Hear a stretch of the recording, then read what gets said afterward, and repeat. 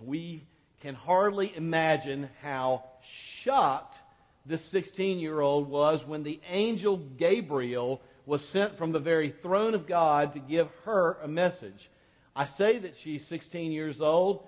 Truth is, she may have been 13 years old. She may have been 14 years old or 15. You could be betrothed at 12 and married at 13 in those days. And so we're going to be conservative and call her a 16-year-old. But imagine how she felt when it was announced to her by Gabriel himself, you are going to be mysteriously and suddenly pregnant. She is a virgin. You're going to carry this baby, and this baby is the Messiah.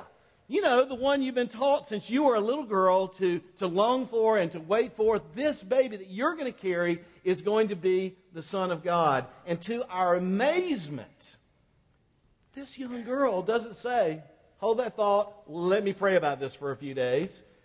This young girl immediately steps up and accepts this assignment from God through the angel Gabriel and shows such humility and faith and such submitting to God's greatness and His will through her. And here's the actual passage. And Lewis, you did a great job reading that. So I'm going to actually read what you did in a little bit more. It's Luke 1:26. I want you to put yourself in this 16-year-old's shoes. Sandals.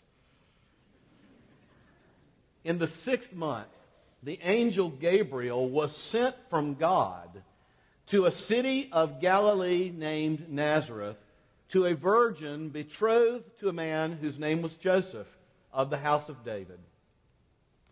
And the virgin's name was Mary, and he came to her saying, Greetings, O favored one, the Lord is with you. But she was greatly troubled at the saying and tried to discern what sort of greeting this might be. She was afraid. She didn't know exactly why the angel was there. Am I in trouble? What's this about? What kind of greeting is this? Do not be afraid, Mary, for you have found favor with God. And behold, you will conceive in your womb and bear a son, and you shall call his name Jesus. He will be great and will be called the Son of the Most High. And the Lord God will give to him the throne of his father David, and he will reign over the house of Jacob forever, and of his kingdom there will be no end. And Mary said to the angel, How will this be, since I am a virgin? The angel answered her, The Holy Spirit will come upon you, and the power of the Most High will overshadow you, and therefore the child to be born will be called Holy, the Son of God. And behold, your relative Elizabeth in her old age has also conceived a son, and this is the 6th month with her who has been called barren. For nothing is impossible with God. And listen to this response. And Mary said, Behold, I am the servant of the Lord. Let it be to me according to your word. And the angel departed. Wow. Now I want to say that you and I have a problem this Christmas that this song addresses. We have a problem. Maybe we're kind of like to use a metaphor, we're kind of like a computer that's slow or broken. There's something wrong going on inside. It's just there's something that needs to happen. And when mine don't go well, I'm not a techie, and so I like to hit what's called the reset button. Y'all know what I'm talking about? The reset button. Hey, the reset button's great because you just kill the whole thing and start it over, and you get a fresh start. Like on cell phones, I only mess with the reset button. I just rip the back off, tear the battery out, put it back in, and it goes. And I know the techies among us are going, don't do that. But I adore the reset button. Love it. And sometimes, you hit the reset button on certain things, and I've noticed you go back to what I always have anyway, called the factory settings. Anytime I have to choose between custom settings and factory settings, I'm going to tell you something. I'm all about factory settings. Well, there's some factory settings of grace.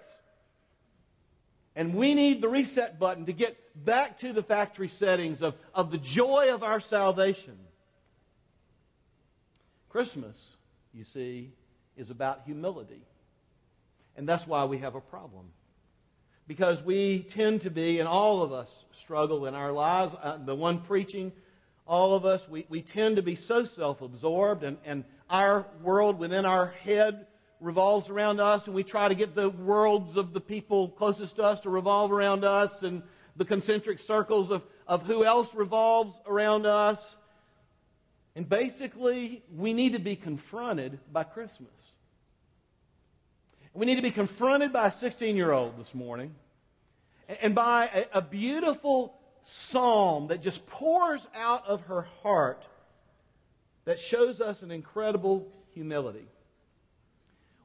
Christmas is about humility because God Himself, the one who created all that exists in 6 days, the one who sustains the universe, the one who sits enthroned above the earth, transcendent and full of glory. You know why it's about humility? He came down here.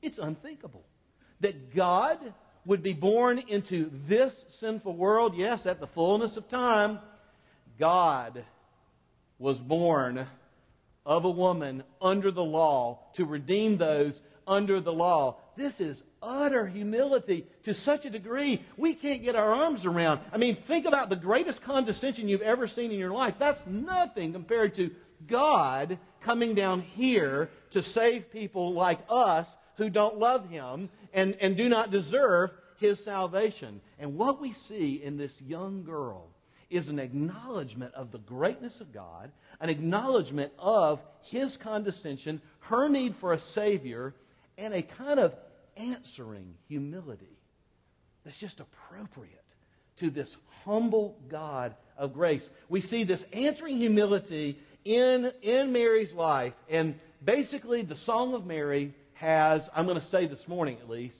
2 verses. The first verse is, humility is God-centeredness. Humility is God-centeredness. And the second verse is, humility is other-centeredness. Right after Gabriel told her that she was going to be a child, overshadowed by the Holy Spirit, the Son of God, etc., you noticed in the passage that we read that he said the most comforting words to this young girl. He says, and your relative, Elizabeth, is also pregnant. Yes, that aunt or cousin Elizabeth, you know, the one we've prayed that could have children for decades upon decades upon decades. She's now in her 70s. God says to her, she's 6 months pregnant. You just don't know it. And what we read next after the angel Gabriel, I mean, it's like you could almost put like ... or a comma. She immediately takes the 100 or so mile trek to the Judean hill country to go and visit this other person. I mean, after 400 years of silence, there's a lot going on. The angel Gabriel's talking to a priest named Zechariah, a 70-something-year-old woman's pregnant. The angel Gabriel's down in Nazareth talking to a virgin, and a virgin is going to get pregnant after 400 years. There's a lot happening in Luke chapter 1, and she makes that journey to the hill country. She walks into Elizabeth's house.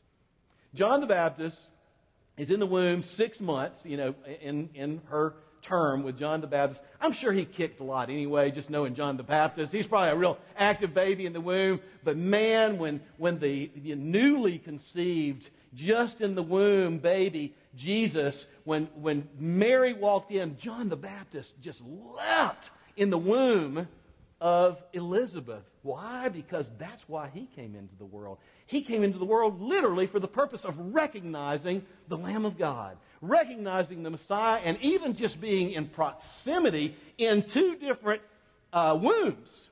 He leaps. And then what happens is Elizabeth has what we might call Elizabeth's song. Blessed are you, to this 16-year-old, 70-something-year-old woman, to the... Why has God favored me for you to come see me? You're the mother of my Lord. Blessed are you among women. And there's all of this. Mary, taking all of this in, responds, and what comes out of her mouth right here, which is our text, is something like an Old Testament psalm. And it is beautiful. And it's rich. And I want to read it to you, the Song of Mary. Luke chapter 1, verses 46 through 55. And Mary said, "My soul magnifies the Lord, and my spirit rejoices in God my Savior, for He has looked upon the humble estate of His servant. For behold, from now on generations will call me blessed, for He who is mighty has done great things for me, and holy is His name. And His mercy is for those who fear Him from generation to generation. He has shown strength with His arm. He has scattered the proud in the thoughts of their hearts. He has brought down the mighty from their thrones, and He has exalted the humble, those of humble estate. He has filled the hungry with good things, and the rich He has sent away empty.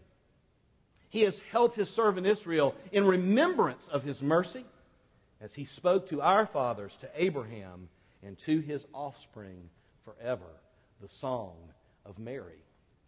First verse, humility. Did you notice the word humble, humble, humble just keeps getting repeated in the Song of Mary? First verse, humility is God-centeredness.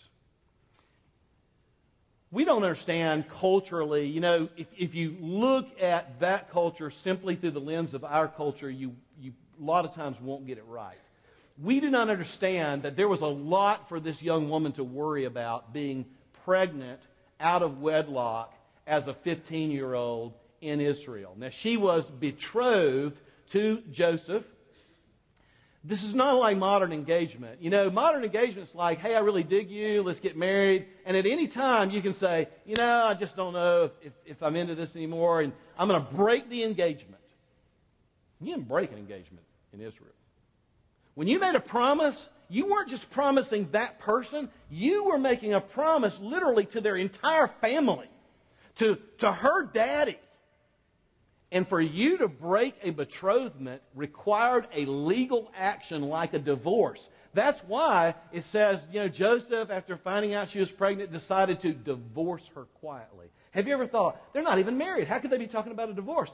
That's how serious this is. So to come up pregnant, so to speak, and be betrothed is a big deal. You know what the penalty for adultery at that time, the maximum penalty was?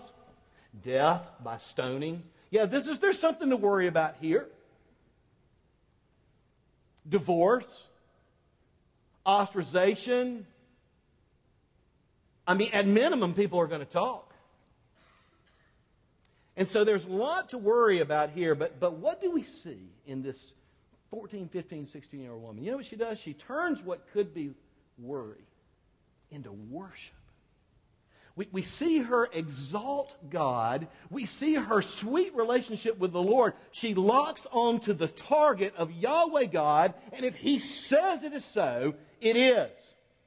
If He says that it is good, it is. And she is going to believe Him, and she is going to exalt Him. We're going to see that Mary is just always wants to be submitted to God. That's humility.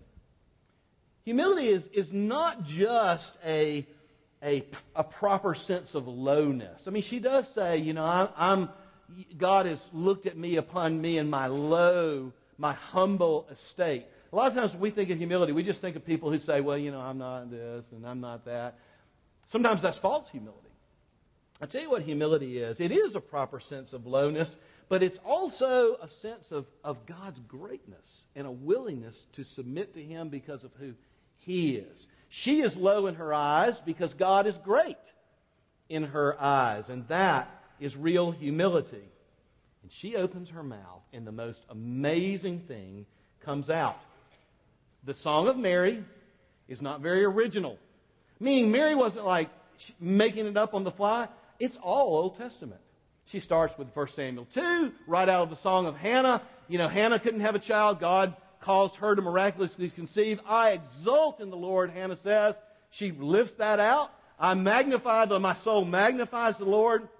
She moves to Genesis, she refers to Genesis, she refers to Isaiah, and she refers to the Psalms. I mean, this 15-year-old, 16-year-old goes way deep into Scripture, and what comes out is very much like an Old Testament song.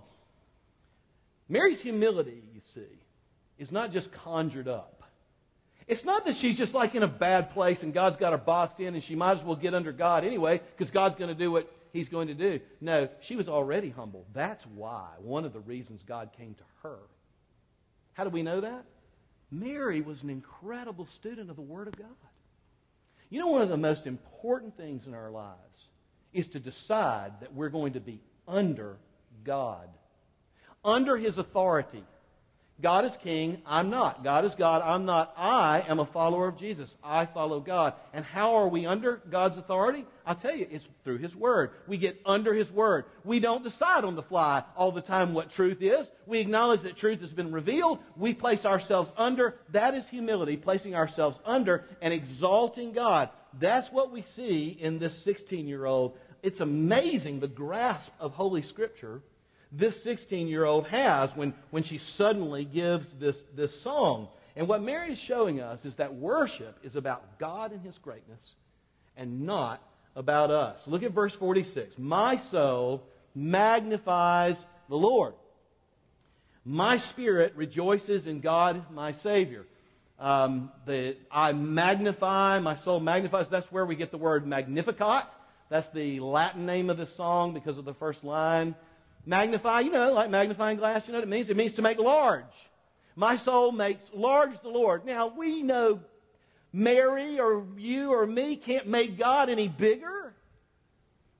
Now, what she's saying is my soul magnifies how huge He is in me. I worship Him, and He is large to me. And I need Him. And the next thing, too, my spirit rejoices in God, my Savior. What she's saying is, God, I worship God, and when I worship God, He is big in me. And when I worship God, my need for Him is made clear. He is not just God, the magnificent. He is God, the gracious.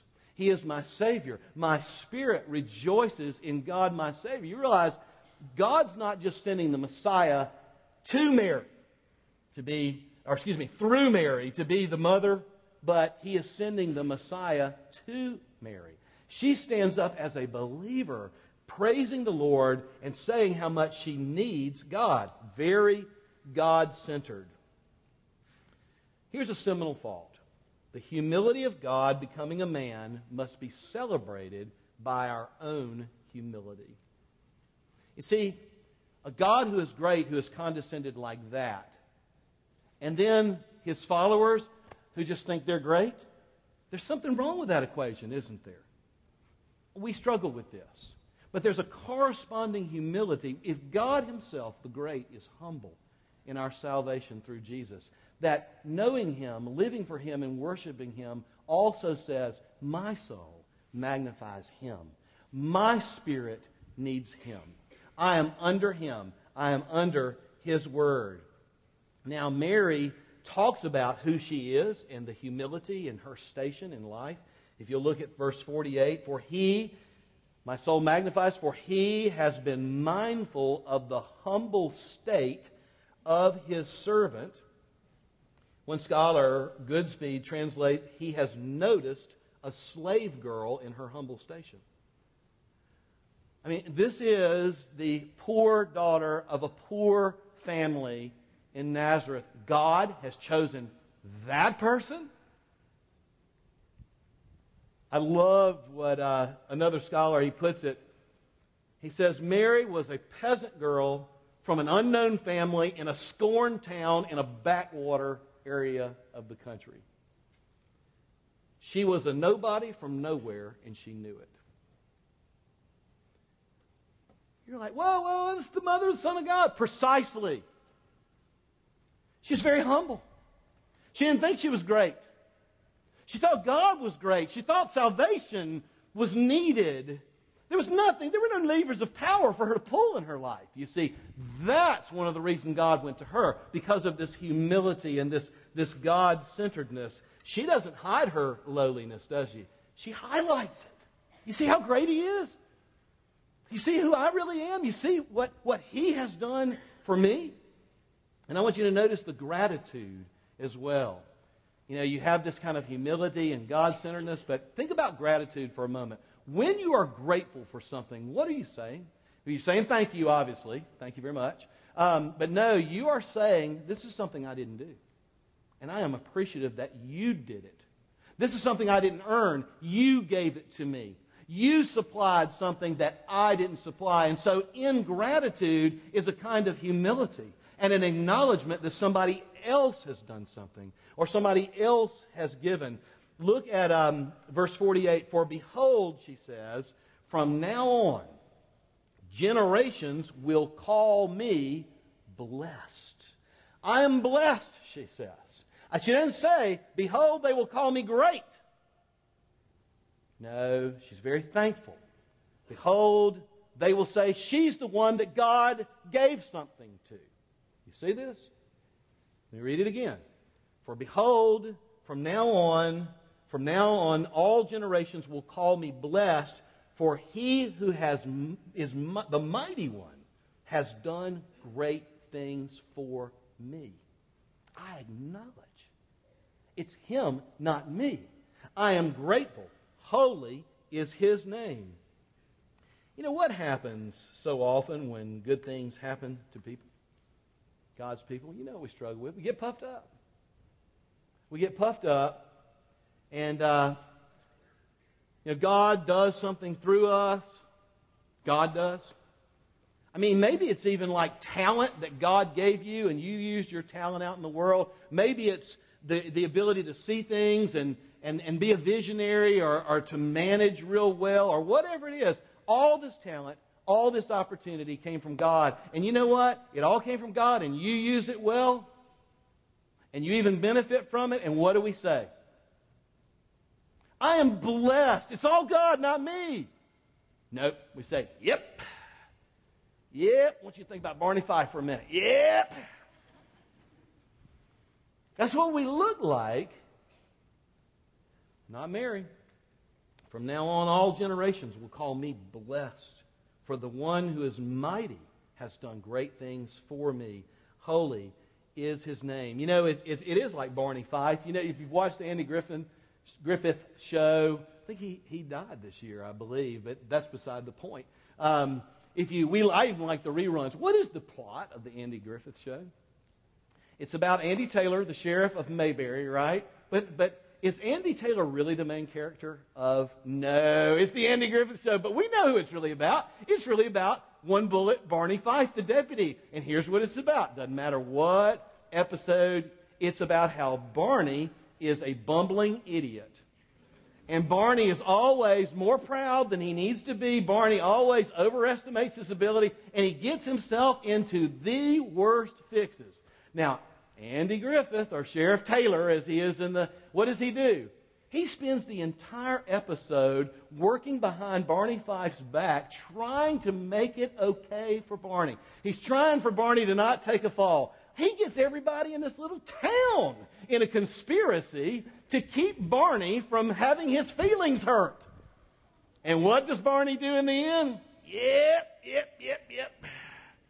That's exactly what you and I look like in the face of a God who is glorious and gracious and deserves all praise. I'm blessed. God has done this. I'm under Him. I give Him the credit. I love what Martin Luther says. You know, Luther's just so earthy, if you will. Luther says he wrote an entire book on the Magnificat. I own it. And I would have read it all yesterday. But anyway, he says, think how easy it would have been for Mary to fall into the sin of pride. You're the one. Tell me, Luther says, did she not have a wonderful soul? She's now the mother of God, exalted above all other human beings, and yet she remains so simple and calm, and she never looks down on anybody. But what about us? He asks. I love his language. If we come into a little wealth or a little might, if we come into a little honor, or if we even think ourselves a little prettier than other men, we begin to think we are better than others. Not Mary. My soul magnifies you. My soul, my spirit rejoices in your grace. I need you. I am blessed because of you. It's only because you have given me something. I mean, how wonderful, how refreshing. And then Mary starts with this very personal way of showing humility by God-centeredness and worship. But she moves to an Old Testament kind of collage of how God cannot stand pride, and He takes it down, and God exalts the humble. Look at verse 50. Mary says, and His mercy is for those, for the great? No. His mercy is for those who fear Him from generation to generation. What does that mean? Fear, it doesn't mean scary like boo. It means deep respect. Awe. It means it's the same thing, getting under God and God being God. His mercy is for those who are under Him, who fear Him from generation to generation. He has shown strength with His arm. He has scattered the proud. Look at this word, in the thoughts of their hearts. I love this. Not just their thoughts, but we're talking about down to the deepest place of what really matters. What really is in their world. He has scattered the proud in the thoughts of their hearts, she says. He has brought down the mighty from their thrones. Maybe think of Egypt or Babylon. And He has exalted the humble, those of humble estate. He has filled those who need Him. He has filled the hungry with good things. But people who don't think they need Him, the rich, He has sent them away empty. It's kind of like the Sermon on the Mount. You get a little bit of vibe from that. Blessed are the poor in spirit. Blessed are those who are humble. Those are the people that will have the kingdom of God. Blessed are those who long to be filled by God, long to be filled by God's righteousness. Those are the ones that will be filled. Cursed are the proud. They will not inherit the kingdom of God. Cursed are those who do not think they need anything but what they have and what they are able to do in their own lives. They will not be filled. Cursed are those who laugh all the time and never mourn and never have inward struggle and admit that to God and mourn over their own sin, because they will weep and gnash. The headline on us out of the Magnificat is we're not as great as we think we are. And this 16-year-old is like smash mouth. I mean, she is like popping us right in the mouth. We're not as great as we think, and we need God's grace, and we need to place ourselves under His kingship and under His word. The headline on God is He is far greater and more gracious than we ever imagined that He could be. You and I cannot wrap our minds around God Almighty becoming a man and being obedient unto death, even death on a Roman cross for us. God is greater than we ever imagined, and He's more gracious than we ever imagined, and He humbles the proud, and He gives grace to people who think they need Him, who are under Him. You see, this was her God view. Therefore, it was her world view. Let me say that again. This is what she learned in the Scriptures. If you want to know how to parse out the meaning of life, you don't need to look any further than Mary.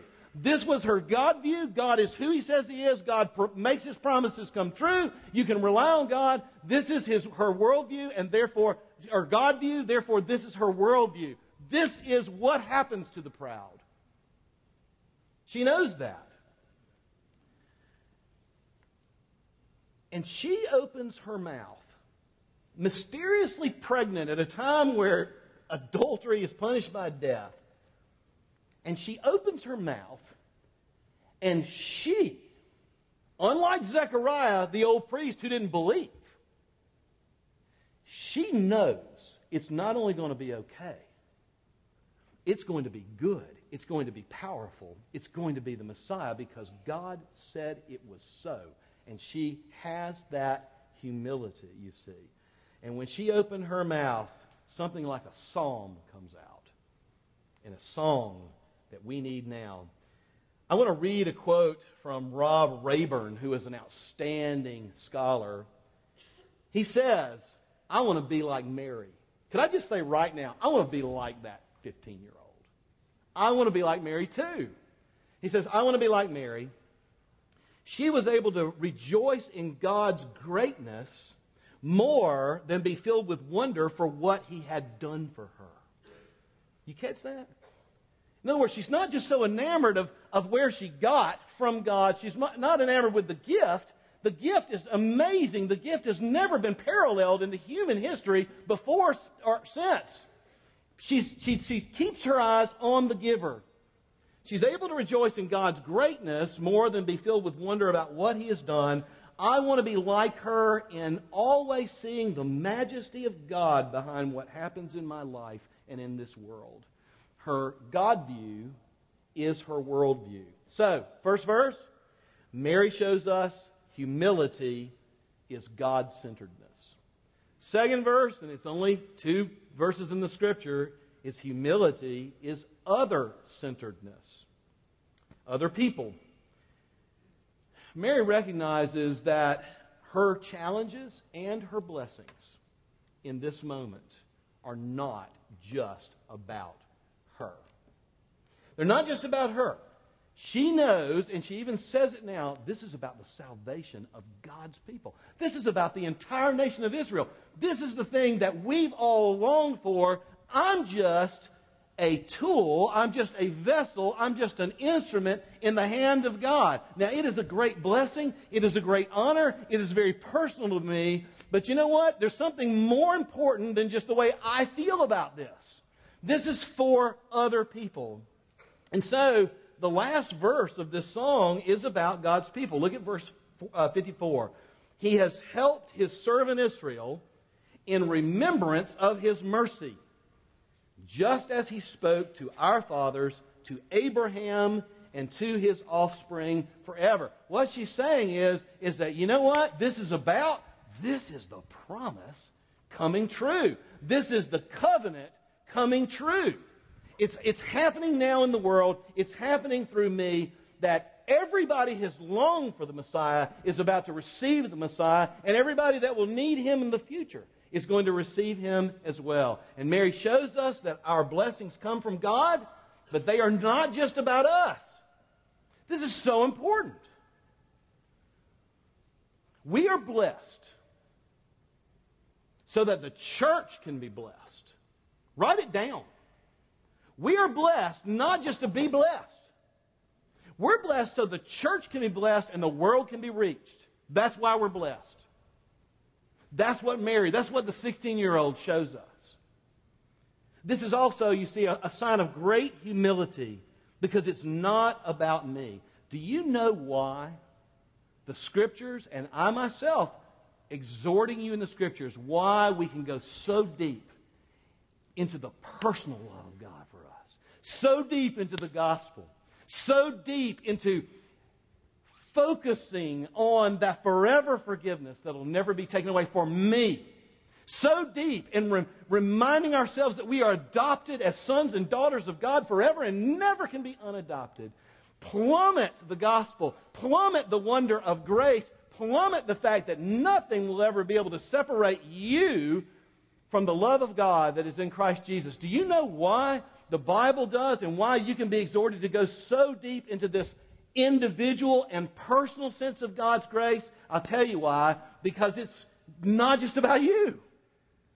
When you are captured by the gospel, when you magnify the Lord, and when your spirit acknowledges and rejoices in God, your Savior, you become a more aligned instrument of joy and salvation and the blessing of God's church and the reaching of the world.